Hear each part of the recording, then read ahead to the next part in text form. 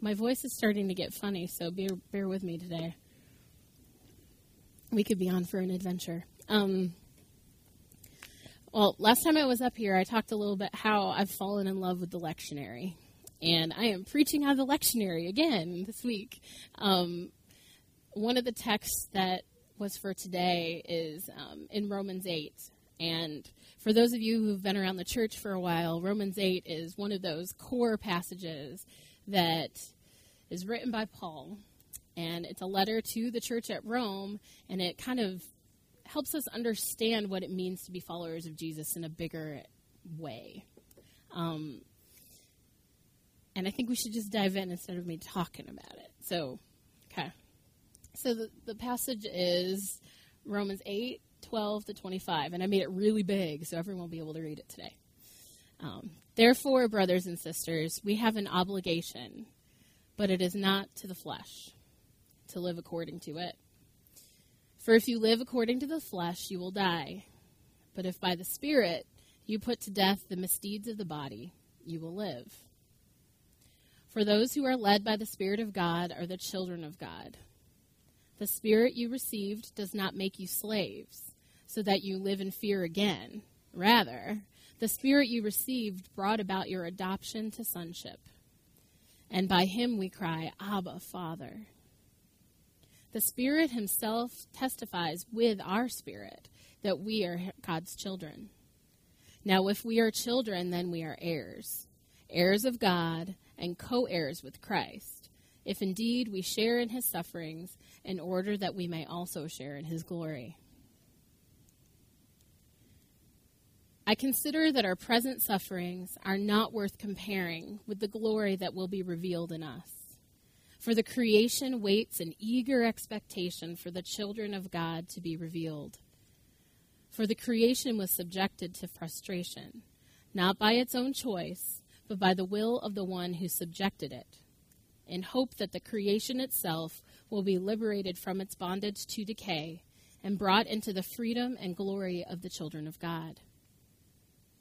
We know that the whole creation has been groaning in the pains of childbirth, right up to the present time. Not only so, but we ourselves, who have the first fruits of the Spirit, groan inwardly as we wait eagerly for our adoption to sonship, the redemption of our bodies. For in this hope we were saved. But hope that is seen is no hope at all. Who hopes for what they already have? But if we hope for what we do not yet have, we wait for it patiently. Paul said a whole lot of stuff in there, and my hope today is that we'll be able to walk through this section by section and kind of get a bigger picture of what he's trying to say. So the first section I entitled, The Spirit Wins, yay. So what we see here essentially is that we have an obligation, and I was like, an obligation? Why are we calling it that? But our obligation is not to be bound by this body that we live in that compels us to do the things that are not what God wants us to do. And Paul likes to talk about that as the flesh. That's the phrase that he'll keep using over and over in this text and in other letters. And because if we live according to that flesh, we're going to die. Like, if we live the way that we want to live, it leads to death. But the amazing and beautiful thing is that we've been given the Holy Spirit. When we receive Christ, we have the Holy Spirit, and that is the way that we can move beyond this flesh and move beyond living in death, essentially. And so, some points. That battling the flesh is a reality for everybody. And I know that some of us, we might be like, okay, but these people are so holy. They're so good. They pray all the time. They do all these amazing things for Jesus. But the reality is they battle that flesh and that instinct to do the things that cause us to die every day. All of us do. We are in this together. And so if you see a TV preacher or somebody you listen to online and you're like, this person is amazing and they have so much wonderful stuff to say, yeah, they do, but they still battle their own demons every day. And everybody's stuff looks different, but there's still that pull all the time. And unless we live in the power of the Holy Spirit, we're never able to overcome it. So that word that I highlighted was obligation. And so it says, well, it's not our obligation to live by the flesh. Like, we don't have to do that anymore. We don't have to choose that. But what we have to choose is living by the Spirit. And we have to choose Jesus. We have to choose his way of freedom. And so it's a putting on a different kind of mindset. And it's important to remember we really can't do that alone. You can't just hang out by yourself and work on your spiritual disciplines alone and think that you're really going to be able to defeat your flesh without the power of having community around you to support you. Because we each, like I said, have different things that trip us up. We have different parts of our flesh that cause us more challenge than others. And so I think being in community with one another, we're able to have conversations with people that struggle with similar things and people that struggle with different things, and we can encourage each other. So that helps us activate the power of the Spirit in us each and every day. Okay.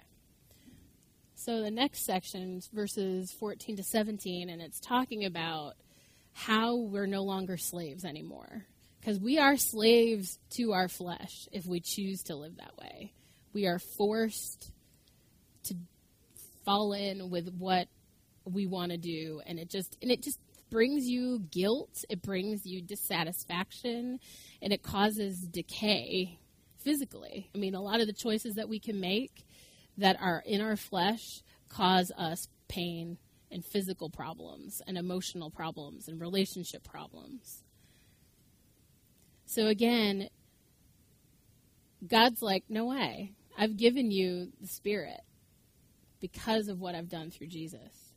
You don't have to choose to be a slave anymore. And so you're not exchanging one master for another. We're not saying, okay, so you're not a slave to your flesh anymore. Your master isn't your flesh. But your master's not really God anymore. We're not slaves to God. We're actually sons and daughters of God. And in the culture of Rome, I mean, that was a huge change. You wouldn't be necessarily redeemed to complete freedom because you were always under the charge of Rome. Even if you were a Roman citizen, you were still under someone else's authority to where you had to do what they told you to do. But Paul's turning all of that culture on his head. He's saying, you know what? You don't have to follow through with all of these things that are dragging you down. You don't have to feel like you have to grovel because Jesus has redeemed you. You don't have to do all these good works in order to prove your worth now that Christ has rescued you. It's not about that anymore. It's not that system. That system doesn't exist for us anymore. So like I said, you don't go from one master to another. And you don't have to grovel or do good works or pay dues to win God's favor. And this is a tricky one, because I think we can say intellectually, yeah, I believe that grace is free and it's given to us without kind of any strings attached. But we live in an economic society where it's tit for tat. You know, somebody does you a favor, you do one back because you feel compelled to do that. Jesus did more than just do us a favor. He rescued us from darkness and death and eternal separation from God.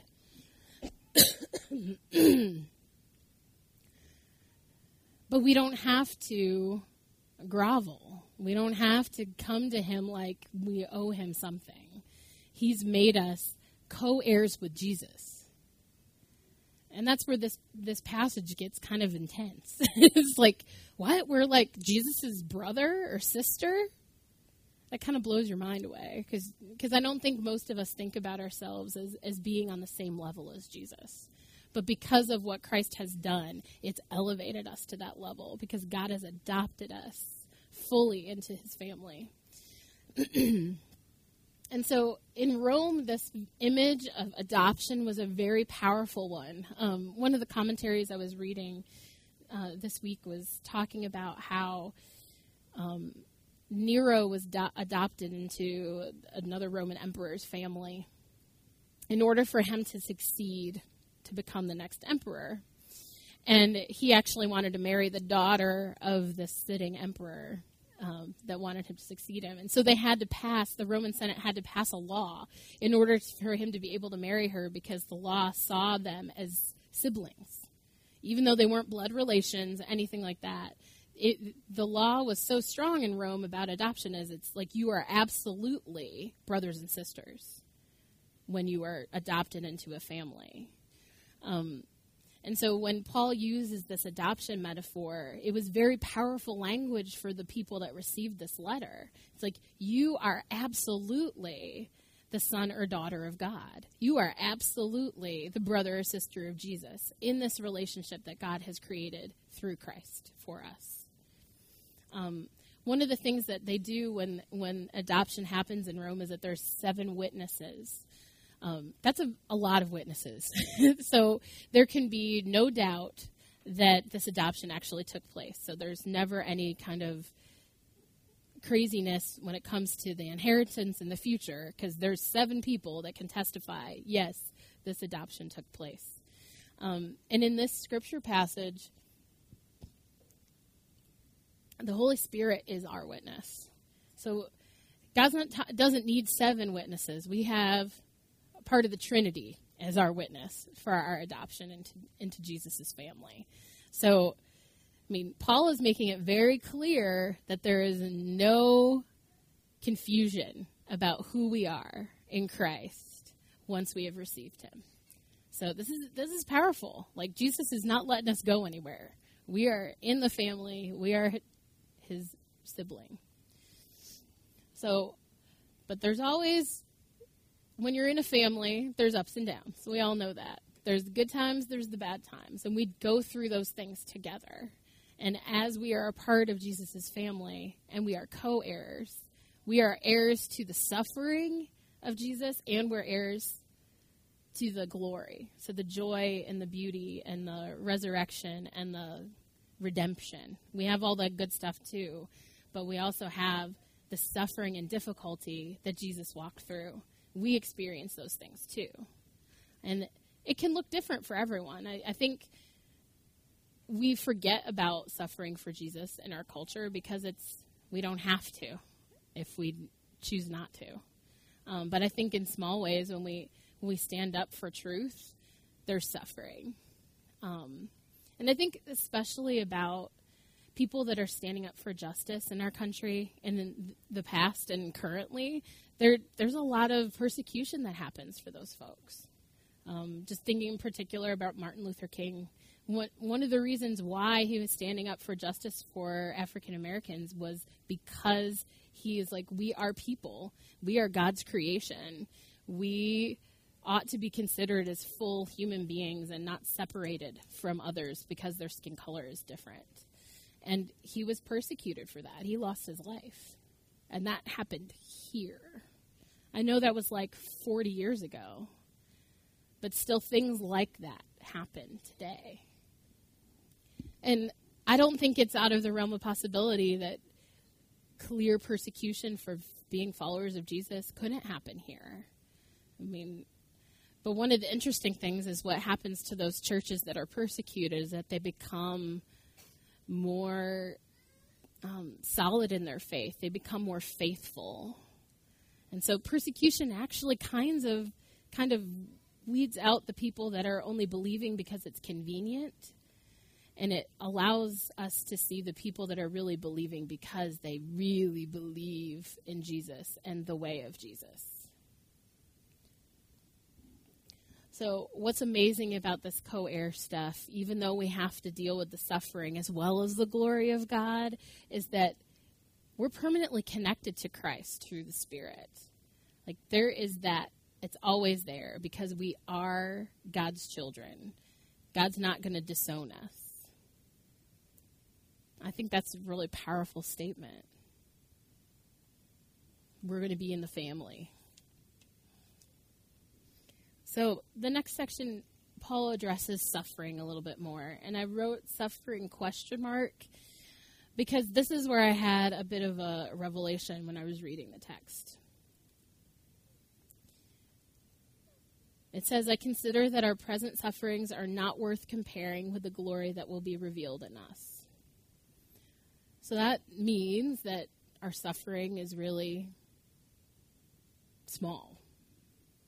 And I think that's hard for us to see because our suffering is right in front of us. Those difficulties that we walk through are the things that are right there, and that's what we think about more often than not. But there's this greater glory. There's this incredible beauty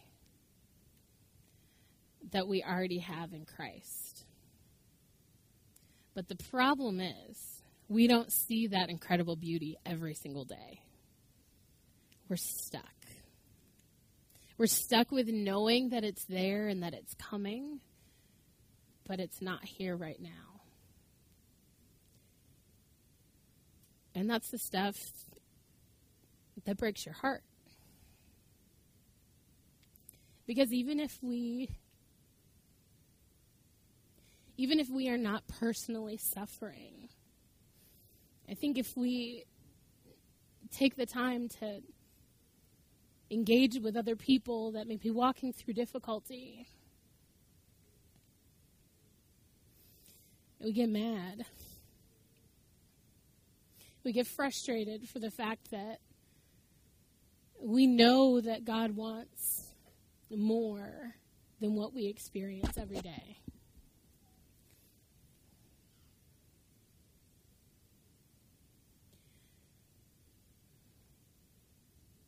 So I think one of the things that we suffer from, more than persecution or anything else, is the suffering from knowing that the world is broken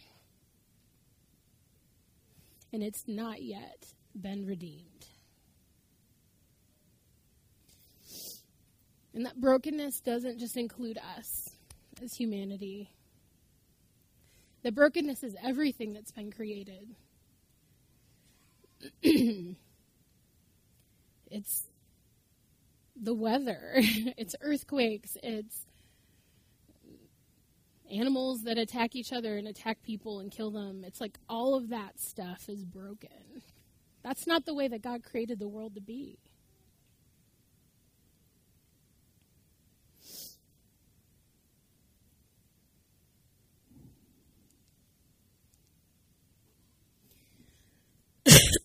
Sorry. But one thing that does is that it helps us to look to the future. It helps us to say, you know what? Even though we have this time where we're living in an age of incompleteness, that God has not come to redeem us fully yet. We have a taste of that redemption in the way that the Spirit ministers to us every day and allows us to be in relationship with God in a way that we couldn't on our own. But we still see that brokenness all around us, all the time.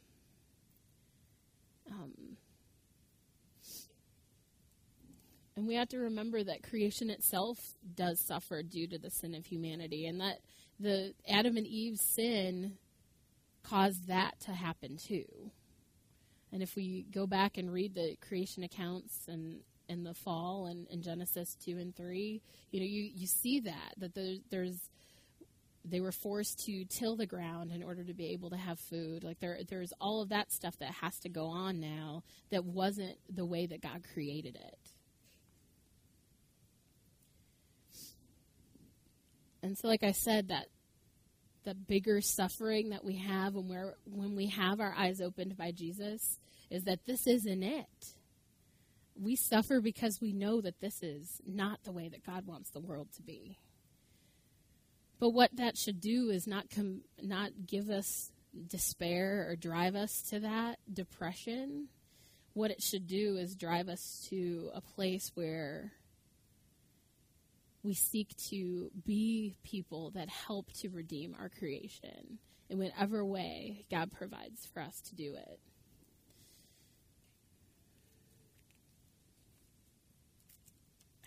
My page is sticking together. Okay. So this last part I entitled "Pregnant with Hope," because this is the Message translation of this last bit of verses. And the first time I read it, I was like, "Oh, Eugene Peterson is the man."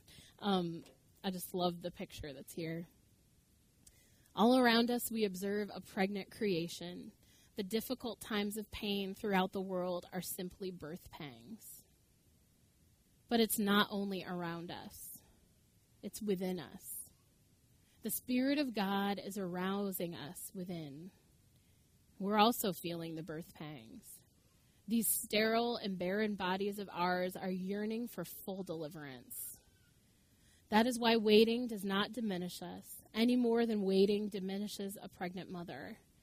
We are enlarged in the waiting. We, of course, don't see what is enlarging us. But the longer we wait, the larger we become, and the more joyful our expectancy. And even though I have not given birth, I've been around a lot of pregnant people lately. Actually, my brother and his wife just had a baby, like 2 weeks ago. And just thinking about the pain and the beauty in pregnancy. I mean, it is not an easy thing to give birth, as many of the women in this room can attest to. But there's beauty, and there's excitement, and there's expectancy and joy, even in that pain.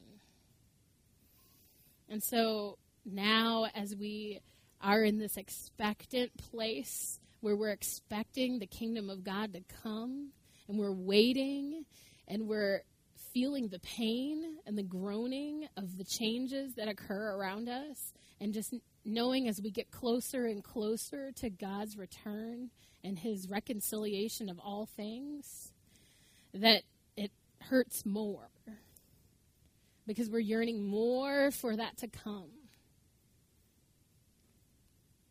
It made me think so much about the Hall of Faith in Hebrews 11, where the writer of Hebrews is listing off all of these people that have done incredible things for the kingdom of God, be it Abraham and David and Moses, and the list will go on and on and on. But one of the things that's said towards the middle of the passage is about how they were never able to see their hope realized. But yet, they still walked and they were still faithful in the middle of all of that suffering and difficulty, and having to stand up against, for many of them, a culture that told them that they were crazy. And so I think that's just a beauty for us. It's a way for us to say, we have forebears that walked through this. And so even now, in our suffering, in our difficulty, in our recognition that the world is broken and it's not the way that God wants it to be, we can still say, I'm moving forward. So our hope does not have to die and turn into despair. Our hope lies in the fact that Jesus has promised us that he is coming. He will make it new. And that theme is over and over and over again all through the scriptures. God will make it new. God will make it new. This will not stay broken. We will not stay broken. Creation will not stay broken. Because God is calling us all to himself. And so it just makes me excited when we're pregnant with hope. We're ready. We're ready for God to come. We have to see him. We have to have that expectation coming inside of us. We have to not get bogged down in how broken life is every day. Or we can't get so cynical that we don't even think about it anymore. Because I think we're there too. It's like we don't trust that God's going to do anything because we don't see anything happening unless we start looking for it. So I have some questions. Do you weep over the brokenness of creation and of your own flesh? Do you notice that? Or are you so cynical you're not even noticing it? Can you envision the kingdom of God coming near when all is made new? Do you see that? Do you taste it a little bit? Do you hear God speaking to us in that? I think that this expectation does just rise up in all of us that know that there can be a better world. And that turns us to action. That doesn't keep us just sitting back and waiting for God to show up, twiddling our thumbs. Because like the folks in Hebrews 11, they were called to action, and we're called to action, to move forward, to spread the truth of that hope to all the world. And so that anticipation, turning into action, is the thing that keeps that hope from becoming despair. We don't get stuck when we're a part of doing God's work in the world.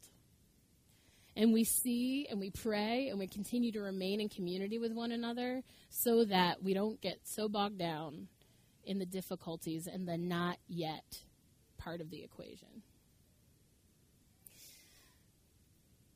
I think that TLR has a pregnant hope. We've been working for 2 months or something like that on figuring out where we're heading as a church. What are we about? How do we want to be a part of healing in this broken world? And so this is a mission statement that is a part of the bigger picture that we've been talking about on Thursday nights. We're not entirely done because we're working on, the parts over here. These laser pointer. These parts, we're fleshing those out to have action steps to them, and that's the piece that's really not quite done yet. So this is what describes us. TLR is a simple, volunteer-led community of messy, flawed followers of Jesus. Our desire is to walk alongside downtown Columbus while seeking, learning, and growing in Christ. And I think that's a pretty good way of describing us. And after we've dealt through many iterations of this, so I think that's as close as we're probably going to get. We are very messy, in more ways than one. And so our hope is to accomplish it by knowing one another deeply, teaching the stripped-down essentials of faith, and embodying these convictions by loving others. And these are the ways that we as a community are wanting to be a part of that reconciliation of the world. We want to be able to show the world that there is hope, that we don't have to stay broken, and that God is coming.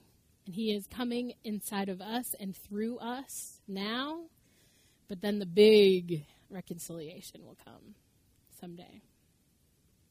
So just wanted to give you a little taste of where we're going as a church, and when we have more, we'll give you the rest. But I wanted us to just pray aloud together.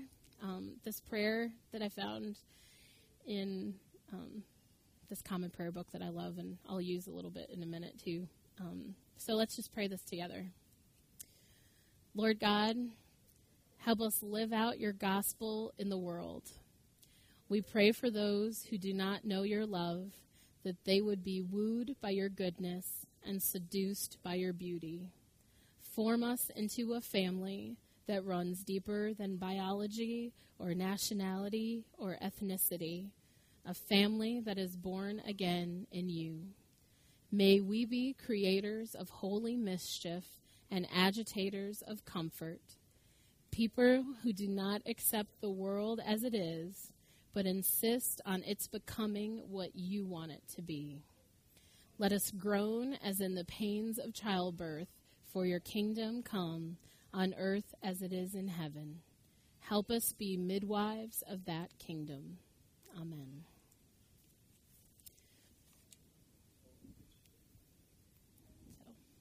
Okay. And the last thing I thought we should do today is to celebrate the Lord's table. We haven't done that in a long time. And I think it's an essential part of celebrating what God has done for us through the blood of Jesus. And doing that all together bonds us together as a community.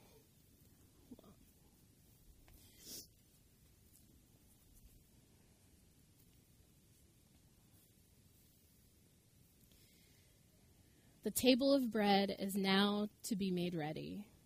It is the table of company with Jesus and all who love him. It is the table of sharing with the poor of the world, with whom Jesus identified himself. It is the table of communion with the earth, in which Christ became incarnate. So come to this table, you who have much faith, and you who would like to have more. You who have been here often, and you who have not been for a long time. You who have tried to follow Jesus, and you who have failed. Come. It is Christ who invites us to meet him here. And let's pray this all together. Loving God, through your goodness, we have this bread and juice to offer, which has come forth from the earth and human hands have made. May we know your presence in the sharing, so that we may know your touch and presence in all things. We celebrate the life that Jesus has shared among his community through the centuries and shares with us now. Made one in Christ and one with each other, we offer these gifts with them ourselves, a single living act of praise. Amen.